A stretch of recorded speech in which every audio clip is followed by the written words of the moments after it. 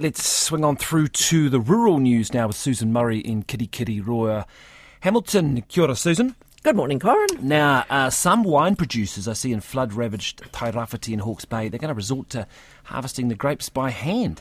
Yeah, it appears that way, because these days, of course, many grape varieties are actually picked mechanically, but after Cyclone Gabriel has left the silt and mud covering so much of the ground, it's just impossible to get heavy machinery onto that land. And the grape harvest was on the cusp of starting when the storm hit. So New Zealand Wine Growers Chief Executive Philip Gregan says that a lot of manual labour may be needed to get these grapes into wineries in the best possible condition. This is one of the issues that people are thinking about, particularly if they can't get harvesters onto vineyards because there may have been some level of silting. Can they get hand harvesting crews into the vineyards to harvest the grapes? That enables them to be quite selective about the grapes which are harvested, of course. That's one advantage. And would there be enough people around to pick them? That's a very good question. Don't know the answer to that at the moment, but certainly people are looking to see if they can get hand harvesting crews.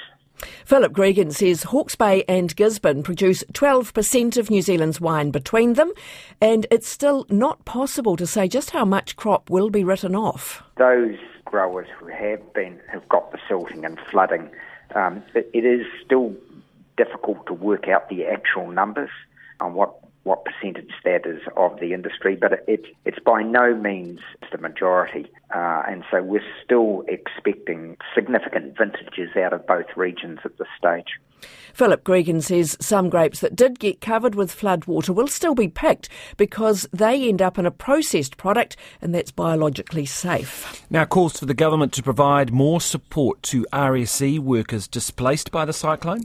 Yes, because many of them work on orchards. Of course, those orchards have been completely wiped out and the RSE workers have been left with no work. They're unsure what to do. And the Union Network of Migrants says that many want to apply for other jobs or they want to help with the clean-up, but to do that they need a variation to their visa and that costs about $200.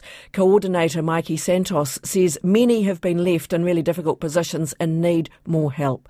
He says during the COVID pandemic, the government made funds available to migrant workers who were ineligible for Ministry of Social Development support, and this needs to happen again. During the COVID-19, the support provided to migrant workers is more accessible.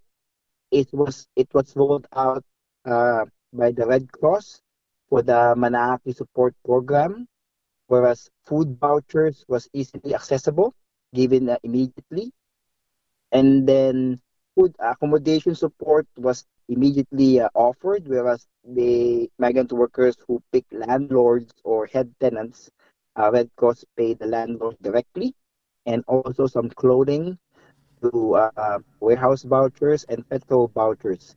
Mikey Santos says some RSE workers who are waiting for changes to their visa are having to pay a lot for temporary accommodation, and he says alterations to the visas must be prioritised and the costs waived. Immigration Minister Michael Wood says the government is providing additional support to Immigration New Zealand to speed up visa processing.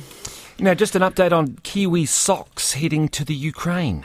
Yes, it was a campaign called SOS, Save Our Socks, and it was started in late January by a Wellington man to fundraise to send some New Zealand wool socks to people in that war-torn country. The effort closed off yesterday. They raised nearly $26,000, and Chris Childerhouse says that will buy about 1,200 pairs of New Zealand Sock Company socks, and they should be winging their way to Europe within the next month.